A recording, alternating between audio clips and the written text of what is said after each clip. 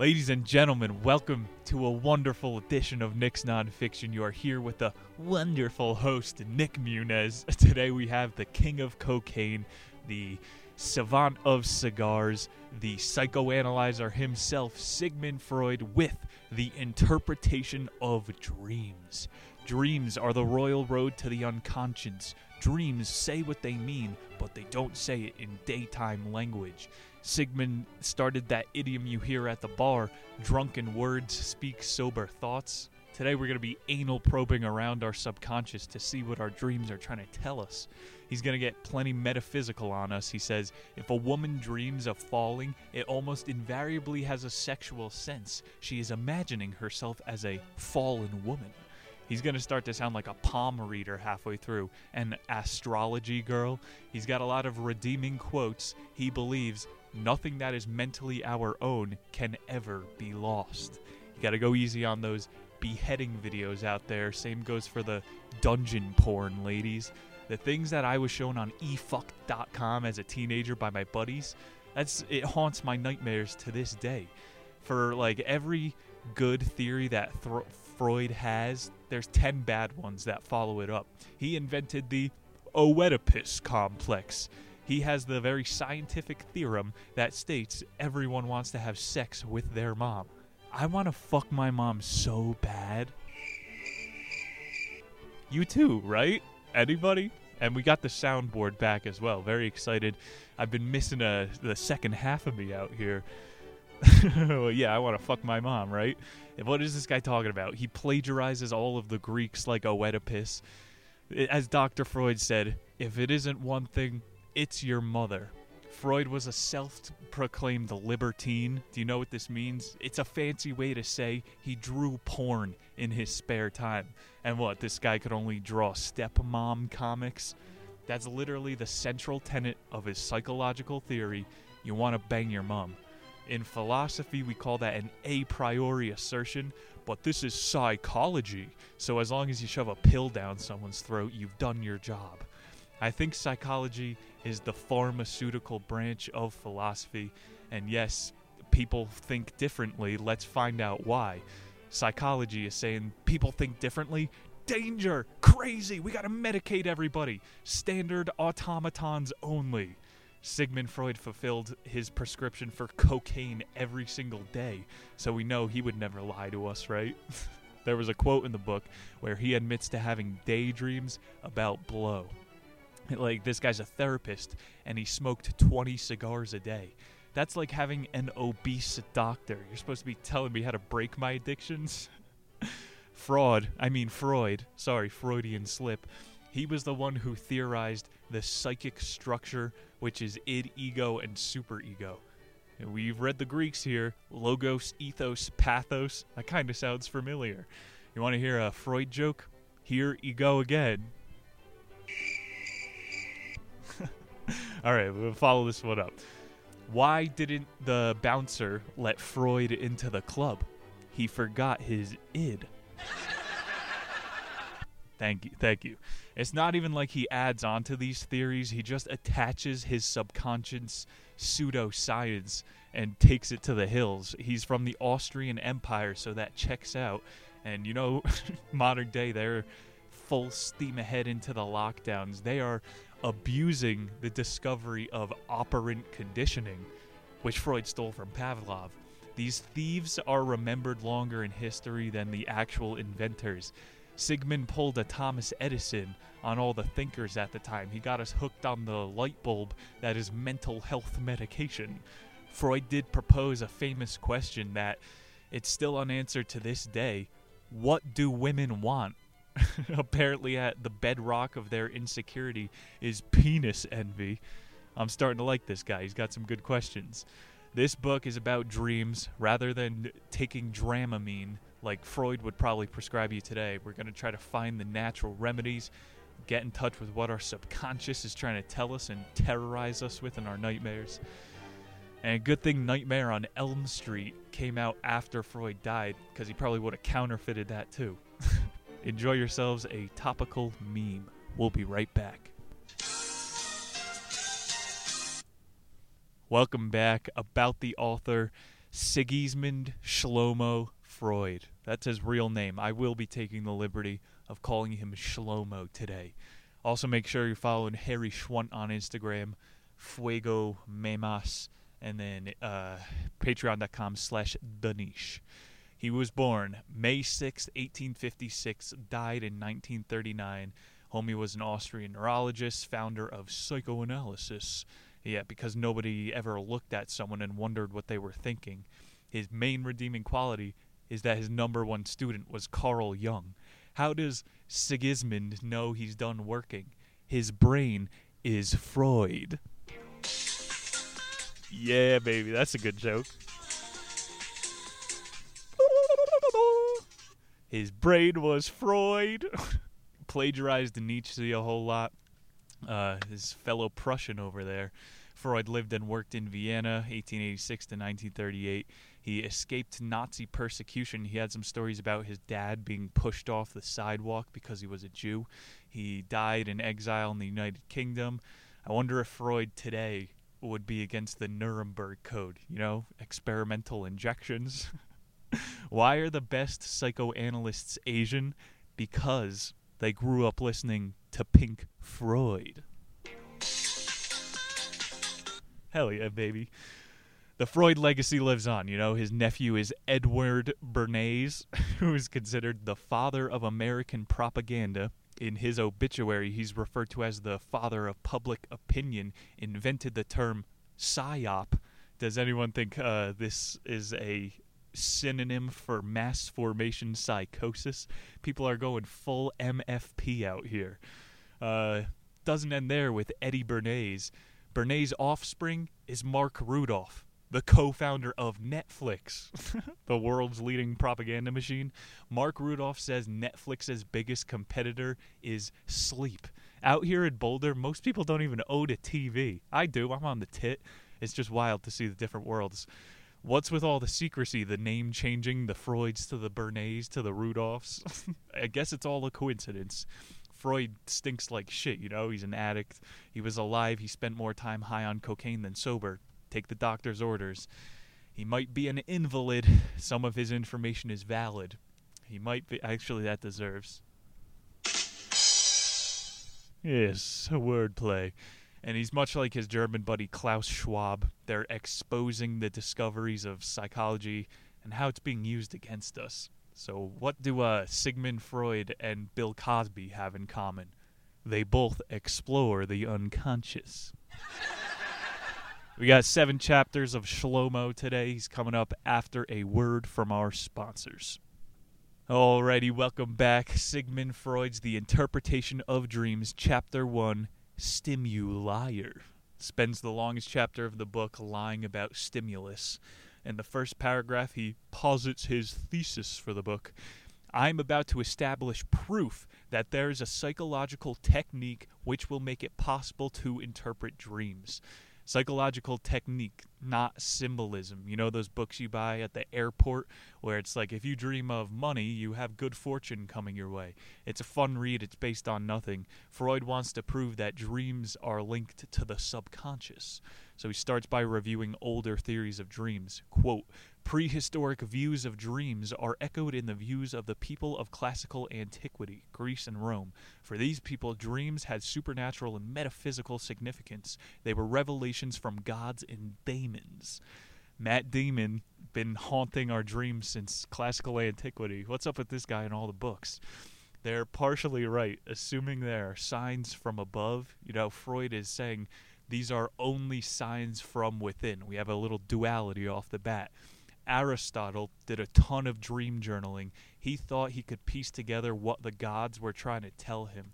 Then along comes Socrates, who said it's impossible to know. His famous quote, I know that I know nothing. The Socratic paradox kind of put a hold on science for a while because no one was allowed to act like they knew anything. Freud gives us a timestamp of what they thought in 1800, and it basically hasn't changed. Dreams offer an escape from waking life. If you go back in our Library of Congress, we got that book, Why We Sleep. It's a 4-hour edition, and life would be an unbearable slog if you didn't get to just punch out every night for 8 hours. Freud calls this unfounded, and he says dreams may be a continuum of waking life. Kind of similar, they're troubleshooting your subconscious. If it's like a continuum, then how come I can't access the memories on either side? When I'm dreaming, I can't just pull lucid dream, and when I'm awake, I can't remember all my dreams. Mostly consistent up until this point. And now Freud takes a firm position. He's going to cross his legs. All the material making up the content of a dream is in some way derived from experience. That is to say, has been reproduced or remembered in the dream, so much as least we may regard as an indisputed fact. Only your dreams come from within. You see, it's the opposite, saying that your dreams come from on high. Yo, didn't the Virgin Mary get told by a Holy Ghost she was going to get knocked up in the middle of the night? The Bible has a word to dispute with Freud. It's because he's Jewish. He's trying to science up the wonder of sleep. You can only dream what you have seen before.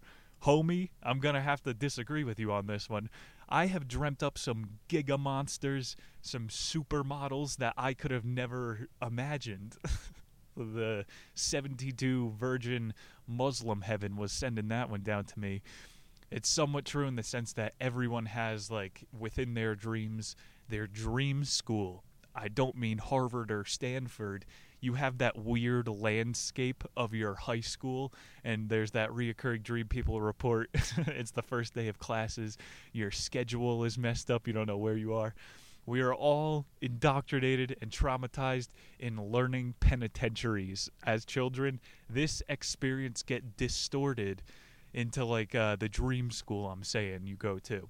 The point here, you base your dreams off of reality for sure. I'm not sure the only ability for worldly objects to come through dreams is because you've seen it. His thesis, it's not a testable phenomena, so a really brave stance here, Freud. He goes on to contradict himself some more in the first chapter. These seemingly new elements of dreams do come from our experience. It's just that our conscious selves can't remember where they come from. Okay, it's a self-defeating argument. You can draw any connection from a dream item into the real world. This is one hell of a confirmation bias. But what Sigmund calls beyond waking memory, modern psychoanalysts would call confirmation bias. I've said on the show, like, I have a lot of dreams where I can run on all fours. Like a horse, I'm cooking it.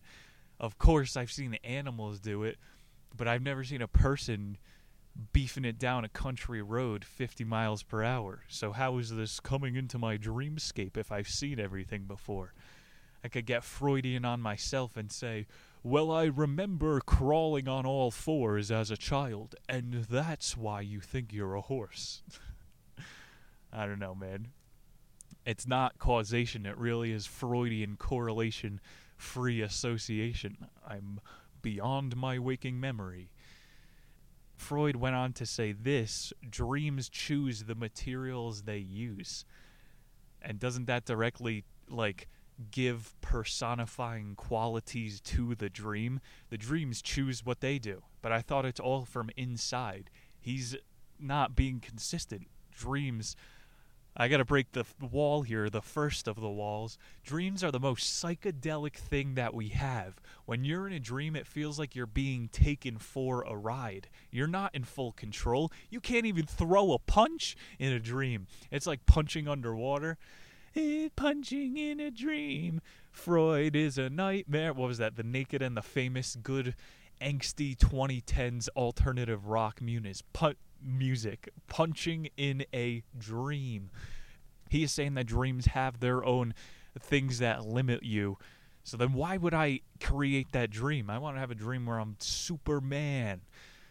He's like taking a stimulant head, a speed approach to dreams when it's a very psychedelic. It's the astral plane, as the Greeks would say. He was addicted to Adderall too. I take the dream so that my memories can create a story. He thinks he's like writing. You'll see, this guy's a writer. He's not a scientist. Redemption quote. He said here, nothing which we have once possessed can be entirely lost. So again, he makes some good points here and there, but then you watch a documentary about Freud and these people, well, he must have invented the fact that we can't forget anything. People have said this forever. I don't know, why are we giving him credit? Because his grandson owns Netflix. He goes on to talk about the 3 kinds of stimuli: internal, external, and then purely physical, which makes no sense. He wastes 20 pages. You go to a Philosophy 101 class, the first day is external versus internal stimuli. It's how your mentality deciphers the stimuli. Like how you process things is the most important. The classic, you touch a stove, it's how you respond. Are you going to be afraid of hot stoves forever, or are you just going to learn not to touch the top? Freud is going, you internalize it and then want to fuck your mom. Thankfully moves on to another question, which debunks one of his claims about the waking continuum. Freud asked, why are dreams forgotten after waking?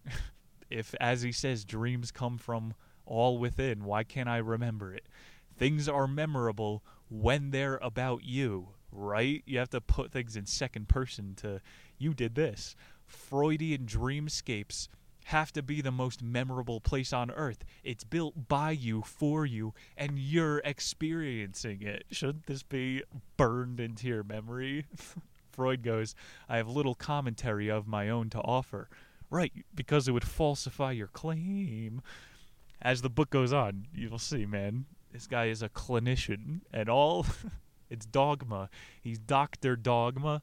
All you need is confidence and a white lab coat. Some of the worst advice I've ever received has been from clinicians. If you were going to act overconfident and smart like a doctor, the book you would have to write would have to be about dreams, because nobody can ever second check you or discover the whole truth. There's some irredeemable quotes you'll see coming up. Goes on to end the chapter. He's making another dastardly claim. Dreams think predominantly in visual images. Okay, so now dreams are thinking. It's not your internal stimuli. Is that why Paul McCartney and Jimi Hendrix heard music in their dreams? Well, they've heard every note before, so they reorganized it in their dreams. To make a sound argument, he should have said, most people favor visual stimuli, therefore that's how they dream. Because, if you don't know this, blind people dream in sound and feel. He posed a couple good questions before the end of chapter 1 out of 7 here. He said, what are dreams for? And then he responds to himself, he said it's an escape. It's kind of like Matthew Walker, Why We Sleep, except that guy actually did studies. He's saying the waking continuum makes it so you have an escape. That's a good contradiction. I don't know, man. When you like your alarm goes off in the morning, you still feel like you're sleepy. So there's the continuum, but the worlds start to bleed together.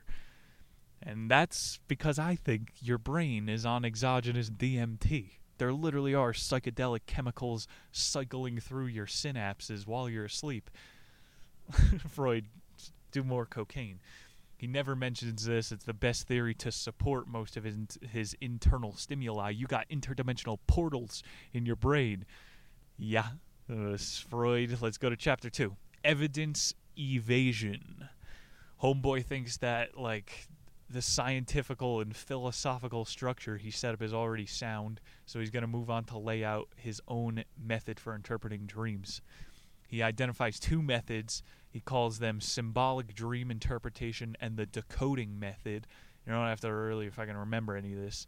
He states both methods are flawed and neither one is suitable for a truly scientific treatment of the subject. So he says, I have these 2 methods, but they're both flawed and neither one suitably do a scientific treatment. Why'd you tell us? Since the symbols, see how dumb it is to read? This thing was 600 pages. This guy fucking sucks. Shlomo was the first to, come up with this term psychoanalytics, so he's the first one to ever help someone else with a mental illness. What this means is he was the first one to open a clinical, like a office building. He was going, you're not a paying customer. It used to be more therapist. You are a mentally deranged person, and I am going to save you. Like, maybe we should psychoanalyze Shlomo's God complex. He has a medical degree, so whatever he says goes. I can't question him. You didn't used to be considered sick if you wanted someone to talk to. It's the whole point here. He's going, no, these people are ill. This guy is the original pill pusher. Freud took on some people like patients suffering from hysterical phobias.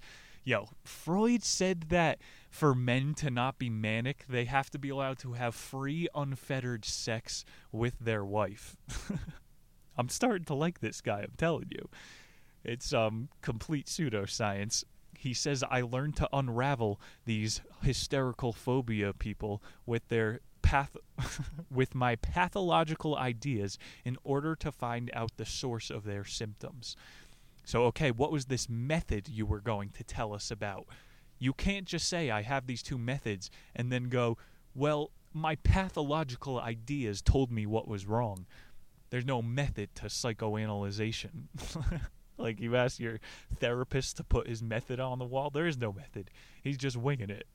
I think, honestly, there is more reality in sociology because you're taking large groups of people and seeing how they react, you know, profiling, or for cops we say being racist. When you see 100 psychos a day, or who's packing heat, you know who is closer to snapping. And, you know, Freud is in his fucking office doing cocaine and smoking cigars. Apparently he has a better finger on the pulse. It hasn't really been anything testable up to this point. He goes, this same unraveling can be applied to the interpretation of dreams. So he's going, your dreams are a good seismograph to tell you when you're about to have a mental break. Give Sigmund a cop badge out here. I'd like to see if this guy could tell when a meth head is about to unravel. During treatment, he would ask his patients to tell him every idea or thought that occurred to them in connection with some particular subject.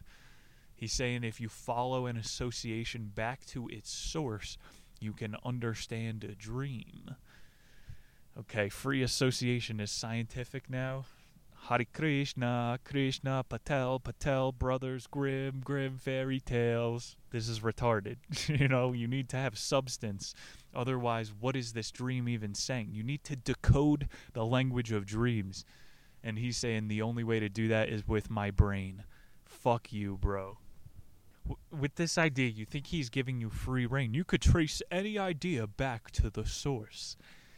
I guess modern science, you got to accredit this to, but your brain has all these weird trees of knowledge, and it's actually much trippier than just stupid word association.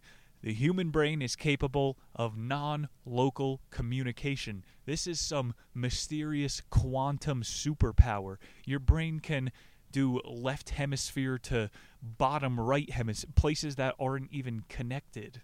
Like if you torture a twin on one side of the earth, the other one knows what's wrong. Your brain is able to do this type of unexplained shite. Your brain breaks the rules of theoretical physics every night when it blasts you off into hyperspace. Our scientists continually ignore all of these approaches for their fucking metaphysical mumbo-jumbo. You're tripping. Freud is boxing us in. He's not giving us more rope here. He's going, you have to trace everything back to the core stimuli. All the cool parts are being thrown out the window. Telepathy, psychedelical chemicals. Damn. Boring. I told this recently, I think. I had a dream about my bike getting stolen. I don't own a bike. Where's my internal stimuli coming from? I wake up at 3 a.m. and then there's a hobo walking down the alley carrying a bike. He wasn't even riding it. This is a dumb theory of Freud's, like, internal state. I feel like my dream signal got crossed with someone else, because if they had that dream, their stimuli would have kicked in, and they would have went and staved their bike. Even better, fucking this week at 3 a.m., a tow truck comes to predatorily tow one of my neighbors because, you know, his sticker was facing the wrong way. So I go and knock on his door. I'm like, sorry to wake you up, dude. You probably want to go outside. And he was able to get the tow truck to put his car down. I have no idea how. Didn't get much sleep. No dreams that night. Just, Yeah, I guess I had internal stimuli. This is a business. You follow around a tow truck and then go warn people before they get towed. Yeah, baby, fight the power. Parking laws, suck my dick. I'll park my Walter White meth trailer on Main Street. Associations can be used to psychoanalyze people. I'm not denying that here. Main part of the chapter. You know, they have the Rorschach test in all the psychology offices. Look at this ink blot, and I'll tell you everything that's wrong with your life. It works somehow. That's what makes dreams so interesting, I think. There's no plot you have to follow or something you have to trace back to the source. It's just free-form creativity. I think we'll use some, like, American Dad. They do a lot of good dream episodes for the intro for the show. Literally, dreams have nothing. Go inside yourself and really, is this guy lying to me and trying to sell me drugs? This quote is completely unforgivable. It shows this guy is hiding evidence that doesn't support his theory. Having analyzed over 1,000 dreams in this way, I cannot use them as examples in the interpretation of dreams. For one thing, my critics would find it too easy to dismiss my findings by saying that the symptoms of neurotics and hysterics don't apply to the dream lives of regular Joes. English translation of regular Joe's German, regular Jurgens. Yeah, this guy's a straight-up liar. I can't use 1,000 of my studies because it would contradict, and my critics would find it too easy to dispute the interpretation of dreams. Didn't this guy's publisher chime in and be like, Shlomo, you're not allowed to hide evidence. This is science, you said? What are you, Pfizer? 75 years you can request to hide your data? Automatically, his 1,000 diagnoses are bunk, because there's no control group, so I don't even care if he put them in the book. This man is a straight-up science fiction writer.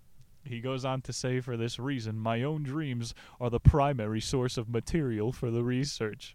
So if you ask him to point you to the source of information, he goes, well, it's all in my head. Literally. He says it's from my own dream interpretation. What the fuck? I got a longer quote here. Straight up author, not a scientist. I was in a large hall with many other people, including my patient Irma. I took Irma aside to scold her for not moving forward with my recommended treatment. Irma complained of terrible pains in her throat and stomach. I found white patches and scabs inside her mouth, along with some remarkably curly structures. Dr. M examined Irma and confirmed my findings. As the men stand around Irma and examine, Dr. M declares it was an infection. With certainty, I knew that Irma's infection has come from an injection that Dr. M has given to her. How do you know that, Sigmund? He's straight up saying he can diagnose people in his sleep. He's a seance. Trust the science. Maybe this is like the best satire ever written. I just don't understand it.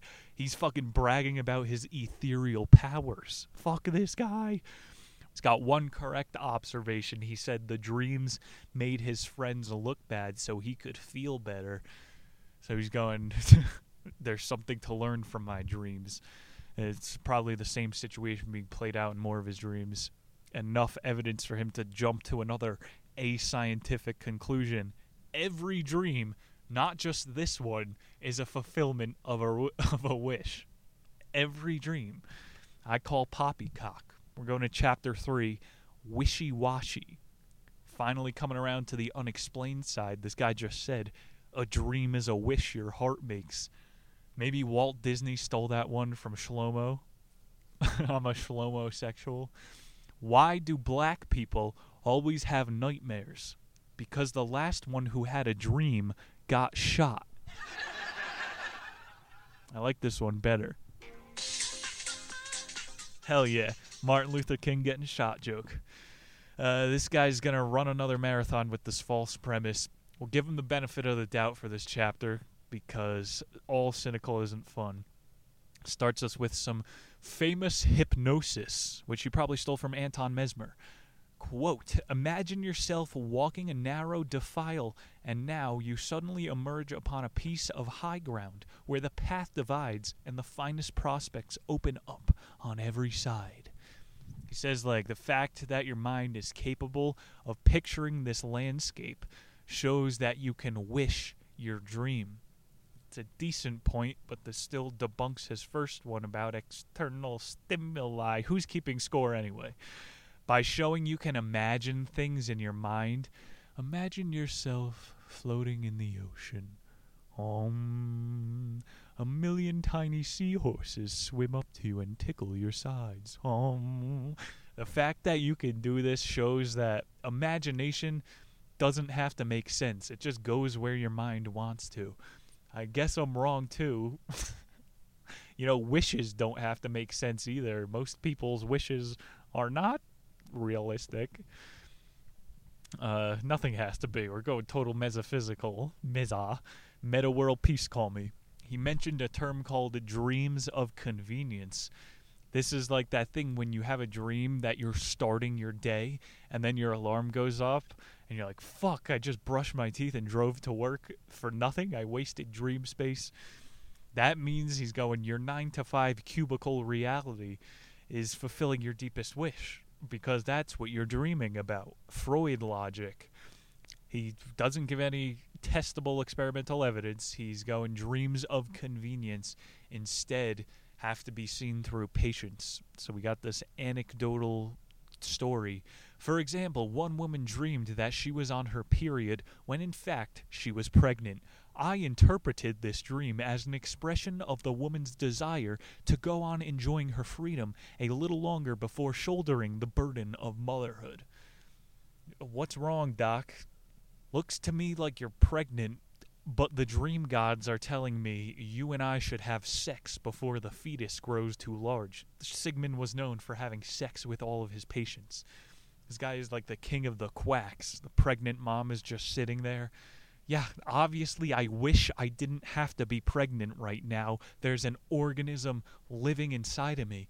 What do you want me to do with this information? Some doctor you are. He's doing his own free association and then not even telling what people should do about it. Let me find a redemption quote. I don't even think this one is from the interpretation of dreams. It's not in this note.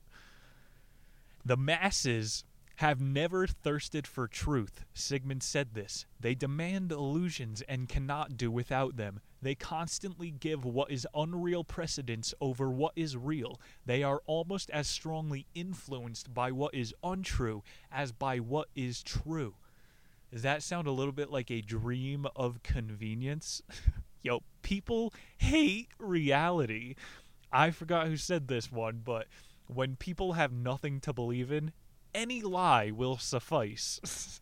Does this? People demand illusions. I want to push the red button in the voting booth every 4 years to know I'm participating in democracy. Mass formation psychosis could also be called a dream of convenience. Everyone's living in some loopy la-la land. My government loves me. With a little bit of compliance, everything will go back to normal. This is a delusion of grandeur. We should start putting these people in the loony bin. Is Santa Claus real too? Fucking dreams of convenience, mass formation psychosis. It's all part of Mark Rudolph, father of propaganda. All this shit infects academia, too. I remember taking abnormal psychology. Like, if we don't need to spend, holy shit, 6 months talking about serial killers, go watch some documentaries. Good point by Fraud. Fraud, I keep doing it. It's for real. Sigmund, this chapter, Sigismund. Adults often report dreams of convenience, while kids have pure wish fulfillment. He's saying that your dreams are boring and kids' brains have a grasp on potential so they can have fun dreams. I don't know, man. I have like vibrant dreams. A lot of them are about fucking nature. Some about running on all fours, doing fucking Madison Square ground in the round in the garden. I have a lot of fucking dreams about being Spider-Man. I fear that the older I get, he might be right, and your dreams just become more like boring and in touch with reality. You dream about sharpening pencils. That's probably what happens when you let your wishes die internally. But now I'm getting Freudian. He remarked, "It's unknown what animals dream about, but I suspect that their dreams are wish fulfillments too." Did Freud fuck another pig on their period to get this data? How does he know this? He's Eliza Thornberry. He can communicate with sleeping animals. Stop it, Sigmund. You're lying. It's like the thing how science says dogs can only see in black and white. How do you know this? How could you possibly ever see through another animal's eyes? They do those color tests, and dogs can still pass it. Oh, well, dogs can only see in shades. Shut up. Freud is analyzing the dreams of animals. You know how people say I could never, or I would never imagine this in my wildest dreams? According to Freud's quote, it's because you can't. You're too dumb. Kids are able to dream anything. Whatever, this guy could see inside the mind of an ocelot. Let's go to chapter 4, Manifestation Misreporting. Freud begins this one. He's like anticipating an argument that will destroy all of his assumptions. Plenty of dreams occur which contain the most distressing subject matter, but never a sign of any wish fulfillment. Like, his whole last chapter was dreams are supposed to represent wishes. How do you explain nightmares? Freud says this is possible because the wish is based on the latent content, not the manifest content. More of his ways to analyze that he's not going to explain. Always got an explanation, this guy. Fucking don't focus on the monster when you're in the dream. Like, focus on what the monster is telling you. This is what people get wrong with psychedelics. The message is the trip. To academic this up, Marshall McLuhan would say the medium is the message. Don't get distracted by in the dream, the sharp colors, the vibrant sounds. I have dreams. One of my recurring nightmares is a floating baby, and I'm paralyzed. This baby is fucking floating around me. You gotta pay attention to the latent context, apparently. I'll psychoanalyze myself. I'm scared I will not be able to support an infant or some shit like that. I don't even want to have kids. Freud thinks when he interprets a good dream and a bad dream, the manifests are exact opposite. This message reinforces what he's saying up there. Like, you have to pay attention to the symbols when it's like, how is the dream treating these people? When people say they had a bad trip, it's the same exact thing as having a bad dream. What did you fucking take away from it? Like, bad things happen in life. It's inevitable. How do you respond? A bad dream might be showing you what you're afraid of. And that's like a big part of knowing yourself. Socrates doesn't exactly answer the question he's proposing here. How can distressing dreams and anxiety dreams be wish fulfillments? It's how you learn from the anxiety to fuel your wishes. And do you actually want an answer, Freud, or do you want us to, if I could buy your Coke? He had a story here about an old lady having nightmares that she couldn't feed the poor, even though that they showed up to her soup kitchen. And Freud was telling her, although you feel discomfort in the dream, it's having a positive effect on your subconscious. You know, the latent context is that you're doing the right thing, but the manifest is, oh my God, all these people are mad at me, I can't feed them. You showed up, but the supply chain failed. Freud gave an example of his own. 1897 Vienna College, he received the Professor Extraordinaire Award. And so when they announced his name, he jumped out of his seat in excitement. All of his coworkers looked at him, and he regrets it to this day. He fucking feels it. I'm clamming up right now. Talk about floating baby dreams. I'm not going to tell you about my bombing dreams, but yeah, those are fucking reoccurring nightmares. You have to learn from your dreams, or they will fucking haunt you forever. I wake up every night hearing that in a cold sweat. Why did you say that? Freud's uncle Joseph got jailed for criminal financial dealings. He had nightmares about botching the crime worse than he had. So this guy's uncle Listen to this. I fucking read into Uncle Joseph. This guy had a glaucoma. So his prescription for that was cocaine. So isn't that just a funny time on earth? Hey doc, my eyes hurt. Can I have cocaine? Sigmund was one of these doctors, and we still take his word as Bible. I don't know, man. Dreams, to summarize this chapter, he's trying to say all dreams are wish fulfillments. Why do we have fucking nightmares, my dude? Dreams don't have to abide by earth ethics. That's a better way to put it. When I dream about raping girls, what, you can't arrest me for that or Me Too me that? It's in the dream world. You don't have to follow your normal dream continuum. Like, I don't fucking want to do that in real life, or do I? Freud's like the dream magician out here, so let's just trust his rules of thumb. He says the more distressing manifestations are in a dream, the more latent meaning the dream had. So definitely keep your eyes out for floating babies and try to learn from the scary shit. Chapter 5, Daily Duper. He sets out to show us what dreams are made of. His materialism is showing here. How could you be a materialist when you're the dream scientist? That's another Day 1 Phil 101. Internal, external, materialist, non-material. Are atoms real? Freud thinks maybe. Prefaces this dream stuff with a false quote. A false point, quote. Dreams show a clear preference for the impressions of the immediately preceding days. His whole first part of this chapter is saying dreams partake in the memories of your recent past. Again, I'm going to just disagree from the bat. I have dreams from my childhood. He's saying, well, that's because you wish you were a child. Actually, Freud, I wish I was dead.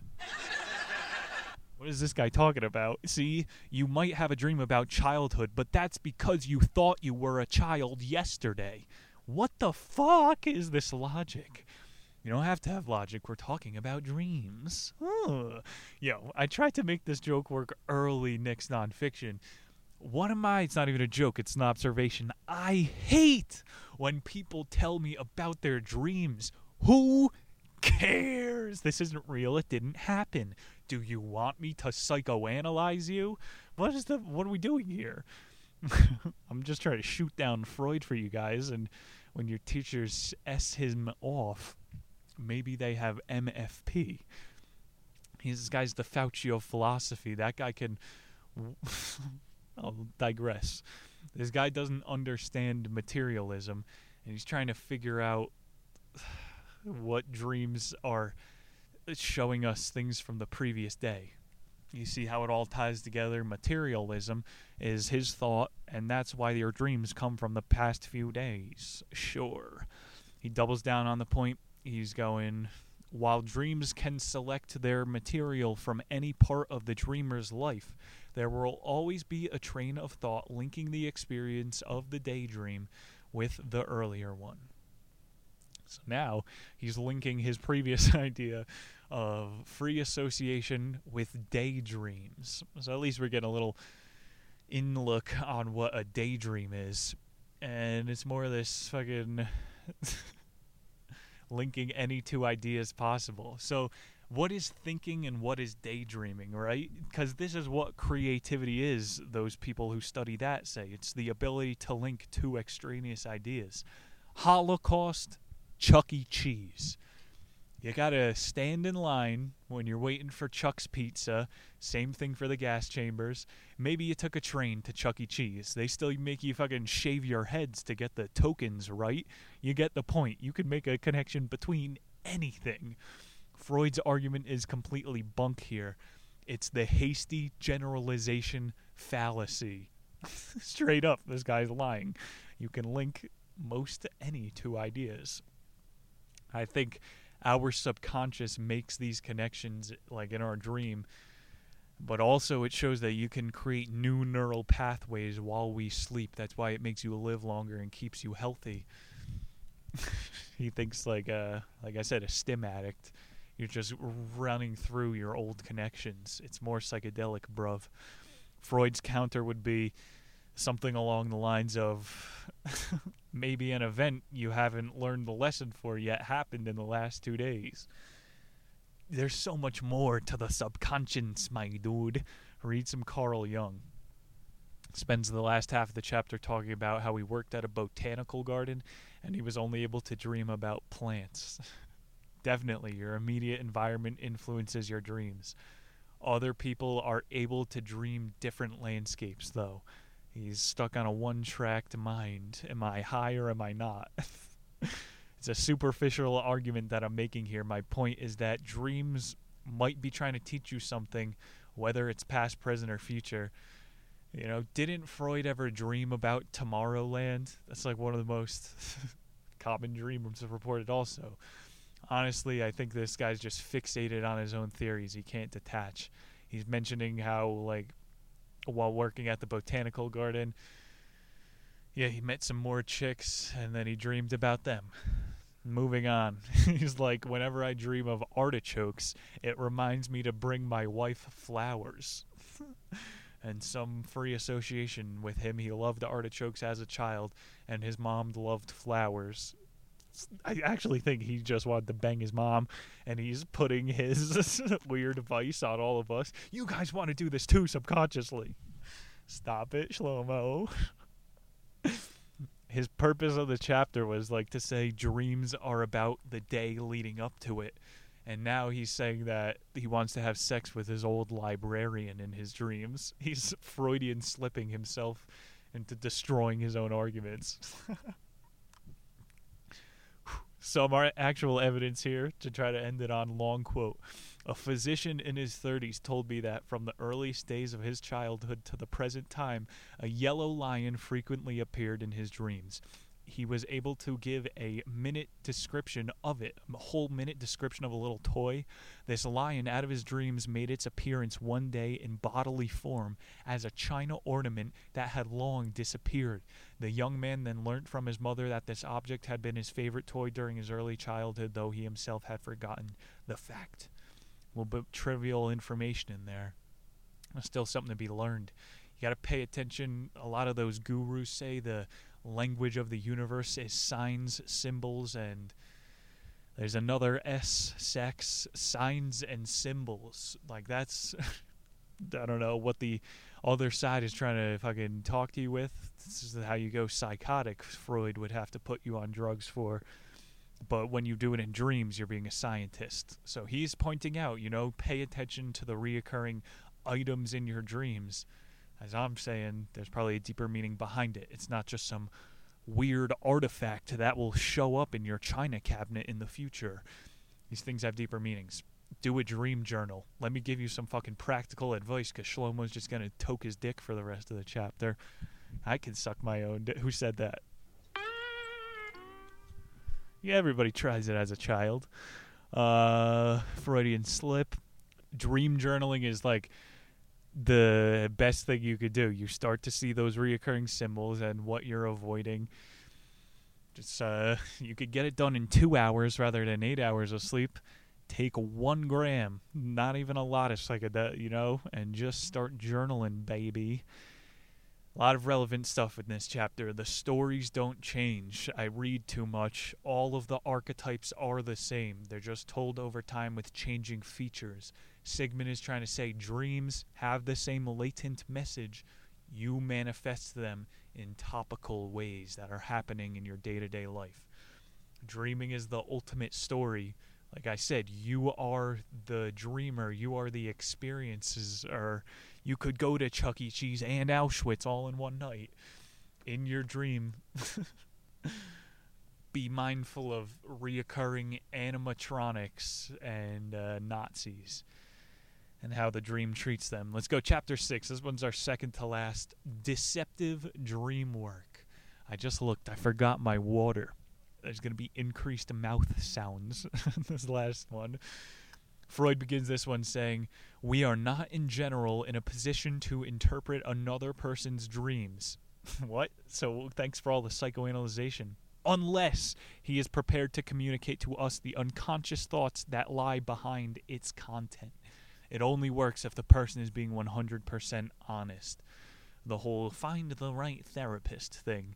You got to be fully open to interpret new ideas to their conclusion.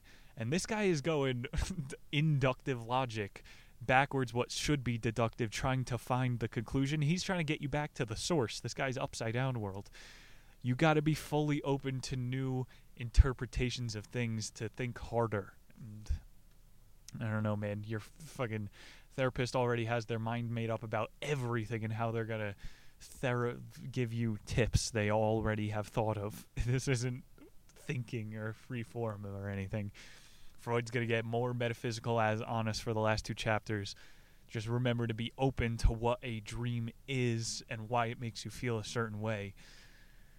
I've gotten night sweats my whole life, to break it up a little bit here. I don't have enemies. You know, why do I wake up in a cold sweat? It's scary, man. The fucking point of this chapter, he said the latent context behind the scene. It's your brain is your villain. I said I don't have villains. It's not until you fix your immediate environment that things will change. I'm saying your brain is a feral animal that lives inside your head. You do not have full control. Another good yogi quote, you are not the voice inside your head. You are the one that hears it. You got to be able to detach from the ego and the mind, or the ethos, as the OGs would say. Your brain literally isn't you. It's the villain sometimes, and your brain will terrorize you if you don't do what it wants. You'll wake up in a cold sweat until you fix the things that it's making you. Freud's bringing up, like, the dream people have being naked in front of an audience. He brought up the one getting lost, someone in your dream, and then he brought up the dream test. He's going, all 3 of these are open to analyzation on what they're pointing to. This isn't deep again, but I'm saying you can learn from any of these. They're all anxiety dreams. You're an anxious person, learn how to deal with stress. I think there's something to why you sleep so good after your body experiences a lot of stress. I'll do fucking 15-mile hikes into the tundra, and I sleep like a goddamn baby on the cold, hard ground. You feel more refreshed in the morning, even when you just do extra hard work that day. I don't know, man. Your brain is a wild animal. You got to feed it that novelty that it desires. Your brain is an engine that needs new experience. One of my favorite dreams that I would have as a kid, you go to Six Flags, and then that night it feels like you can actually feel it. You're undergoing G's. Your Spider-Man dream is a lot more realistic because you feel the blood rushing to the back of your head. That was a good one as a kid. I got that one when I would ride motorcycles too. He had if you probably meditate on it, you could probably get it back. If that's your priority. He had a patient with a reoccurring dream about his dead sister. He would talk to her in the dream world, which made him unhappy. But then when he woke up, he felt immense grief. Freud was going, the patient was open about his feelings, so I know the dream is trying to get him to grieve. It's just like that story before about the lady who couldn't feed the soup kitchen. Try different things out. Journal it in a different angle. He's dreaming of people who've passed as a universal sign that you need to grieve. He said another patient felt sad seeing an old friend in the dream and glowed happy when he woke up. People have complete opposite approaches to the same exact dream. So I'm saying it's your interpretation that is paramount to any of this stimuli and crap. How are you feeling about the thing? Literally, it's how you relate to the feeling. Do not let somebody else interpret your dreams for you.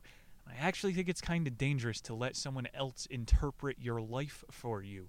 Some clinician. Okay. This thing is first-person experience. To give you some testable data, because Freud won't. I read about REM cycles in that Why We Sleep book, and every 2 hours you hit a REM cycle. The feeling you have when you wake up from the first dream will get more intense through the preceding cycles. And Freud actually brought this up, like dreams often continue between a break. There's nothing between telling it how consistent that happens. Just look at those charts of REM cycles. We're 400 pages in, Freud finally drops the term dream work. So yeah, if you want to advance what you're seeing in the dream world, advance your mind. Another quote he's got here that supports my theory. That sounds antisocial, but it's true. This thing has to be interpreted by you. That's why people are individuals. Klaus Schwab. He says the task of the dreamer is to interpret the connection between the manifest and the latent context. That is your task. You gotta find out what it means. It's kind of like the plot of Inception. If we're talking about dreams, drawing some cultural references. The point of this movie was that you can insert in somebody's mind an idea and make them think it was their own. That's what the term inception means. The moment your subconscious formulates a new idea. Freud is saying there's a lot of daily distractions with all the influence in your dreams. If you dig deep enough, you can see where your ideas are coming from. So there's a little bit of validity to his previous thing. If you listen hard enough to your dreams, you can decipher what you are as a person. Like I'm saying, even the nightmares help. Freud is saying don't throw out the manifest entirely. Those are puzzle pieces that represent deeper meanings in your life. I don't know, take some time to enjoy the details, but remember, that's not the message. Sigmund said, while a dream might fill half a page, once it is written out of the dream analysis, might occupy 6, 8, or a dozen times as much space. Again, he's an English professor. He's not a fucking dream interpreter. Writing can help anybody make sense of their thoughts. Shlomo did not invent this. The pen is mightier than the sword. He had another cool phrase up here, dream condensation. This is like same exact thing as the dream continuum, but it verifies what I said before. Medically, you have interrupted a REM cycle, and there are wild chemicals in your brain. Metaphysically, we are being yanked out of the fucking spiritual classroom. If you really want to get hippie on it, you gotta finish the dreams you started, bitch. Bought the ticket, you gotta take the ride. And the G's thereafter. Gotta let me postulate here. Maybe that grogginess is to help teach individuals the lessons that they are ignoring. Some people will never understand. Stupid dreams, brain go brrr. It's the body keeps the score movement, you know, those books. Your brain is gonna fucking terrorize you, bro. Like, you need to fix your immediate environment, he's saying. You really gotta think of it as from a different perspective. Your body is trying, maybe the sleep condensation, the perpetual grogginess that most Americans feel. This could be our brain trying to tell us, hey man, we're fucking miserable. You're staying groggy until we get out of this depression. It doesn't always mean changing jobs. Maybe finding a new hobby or something novel can bring back that spark of life. Your sleeping time is the easiest time for your brain to communicate its ideas to you. And if you will not pay attention to that, it will start leaking into your waking hours. I don't know why this would matter to most Americans. A fourth of U.S. citizens take ZzzQuil and Ambien, sleeping aids. People are so fucking drugged up, their bodies cannot access REM sleep. These, I'll go deep, these food chemicals are making it so we can't really contact with our higher senses. I've quit sugar, and I don't want to be one of these guys. Like, when I eat it the next day, I feel hungover. You don't realize what all of this glyphosate is doing to your body until you get off of it. My dreams are more vivid. The night after a sugar binge, what did I get into last night? There's a box of donuts next to me. I got 10 missed calls from Papa John's delivery. Nobody is getting real sleep. It's exacerbated in this sleep fog that goes on for years, and holy shit, we die early because of it. Go back and listen to Why We Sleep. Library of Congress. Congo. I'm not afraid to say it, people.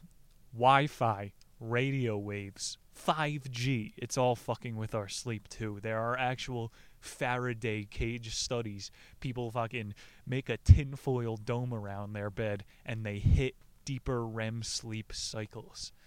Science, baby. Don't report that in the news, otherwise people won't buy Ambien.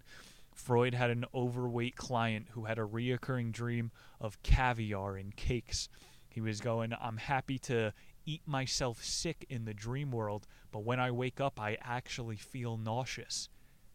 The dream gave him everything he needed. He got to binge in the dream, and then he woke up and he was sick? This is every anorexic's dream. I don't know, man. Dreams are definitely something bigger. Do that dream work, try to fucking narrow down where your sleep condensation is coming from.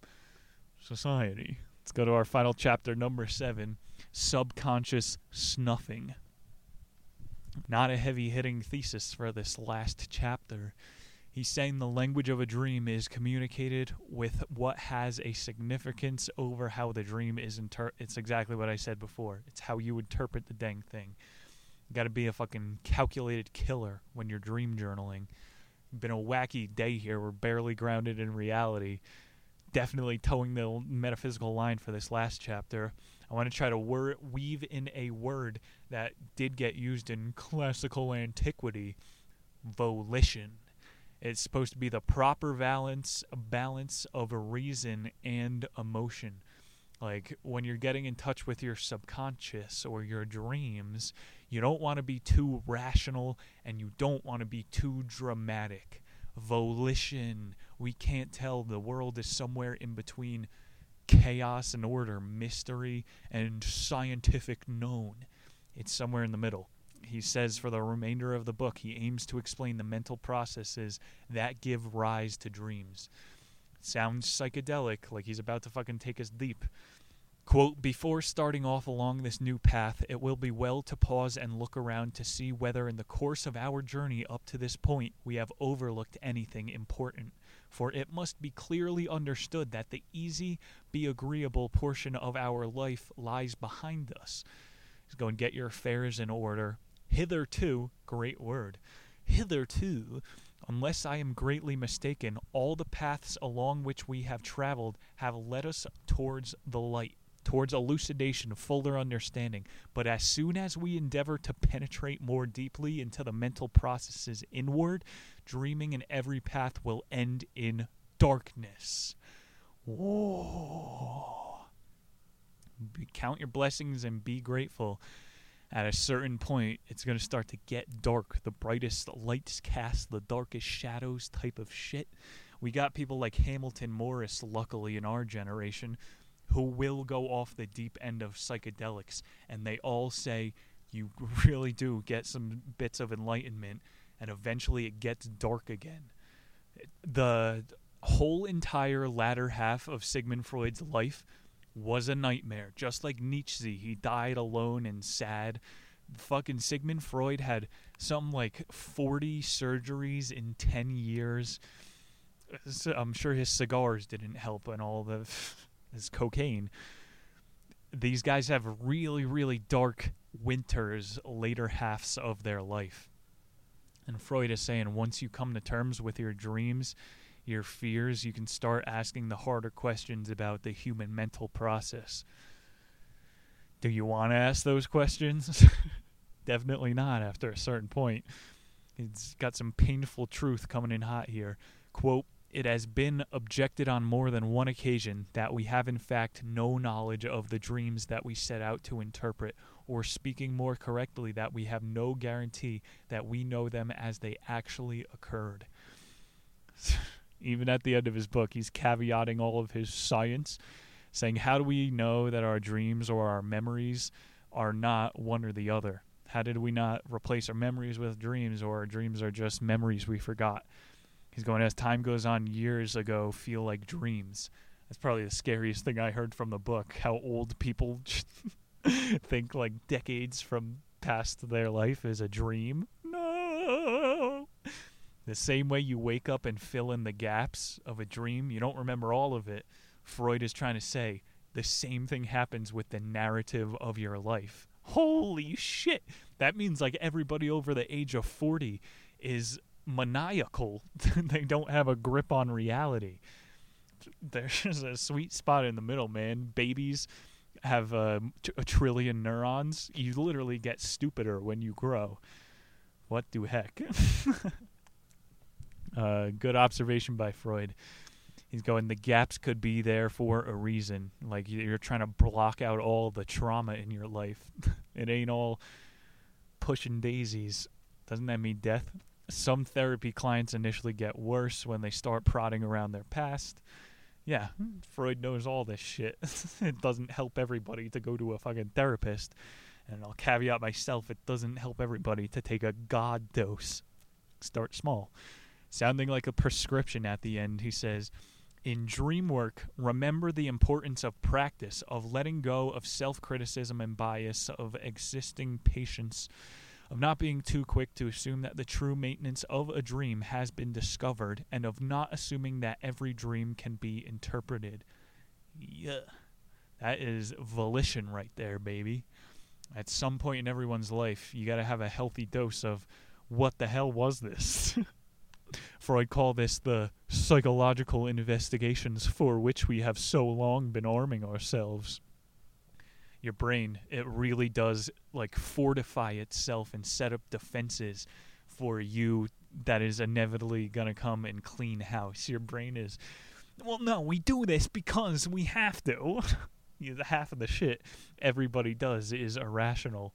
You got to clean that out very often. Dreams help with that. Stop taking Z-Quil. Straight up, he said your brain is made of psi systems that are outside the boundaries of physics. That is 2 thumbs up from me. Why'd you have to wait to the last chapter to say it? Redemption point, he goes, the current model needs a complete overhaul of the conscious controlling the subconscious. For most people, we really don't know what's in control here. Damn, scary. Got a summary in fucking broken English from Sigmund.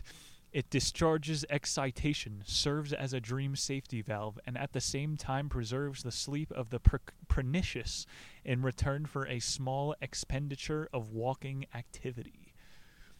Dreams are a good escape. You go live out your fantasies in a different world. You get to go binge and then wake up feeling full. In terms of survival, it's got to be the dumbest thing that we do. Fucking what? You're a hot pocket for a bear. It's nothingness for 56 hours a week. You got to be happy that we dream at least. It's a little bit of entertainment. He ends it on a most comedic an Austrian can get. This quote, in other words, dreams are kind of like volcanic eruptions or belches. They release pent-up pressure, the excitations of the unconscious, in order to maintain the holistic stability of the whole. The conclusive interpretation of dreams from Shlomo Freud. Dreams are burps. Ladies and gentlemen, thank you very much for turning into Sigismund, the interpretation of dreams. That was definitely a good one. Want to get into this more inexplicable side of things for sure. Sigmund, I'm not sure if we'll have him back. That's a one-hit wonder for sure, much like the interpretation. As for next week, we got a fun show ahead. We're heading back out into nature. This one is called Deep Survival. Who survives, who dies, and why? Crazy stories we're going over. Avalanches, failed navigations. You got some angsty animals in the bunch. Mr. Gonzalez is talking all about how certain people panic, some people freeze, and some people are able to tap into their animal side. Deep survival. That's definitely going to be a fun one. And I want to thank you guys one more time for tuning in to the latest and greatest edition of Nick's Nonfiction. My name is Nick Muniz. Can I get a random soundboard effect now that we have it? 64 bits, 32 bits, 16. Very gay. That is my younger brother who spends 50 hours a week on the computer. I'm sorry you just got a hold of that there. Ladies and gentlemen, I want to thank you one more time for tuning in to the interpretation of dreams. We'll see you all in 7 short days. My name is Nick Muniz. Patreon.com/TheNiche. Harry Schwant on Instagram. Take it easy out there. Later.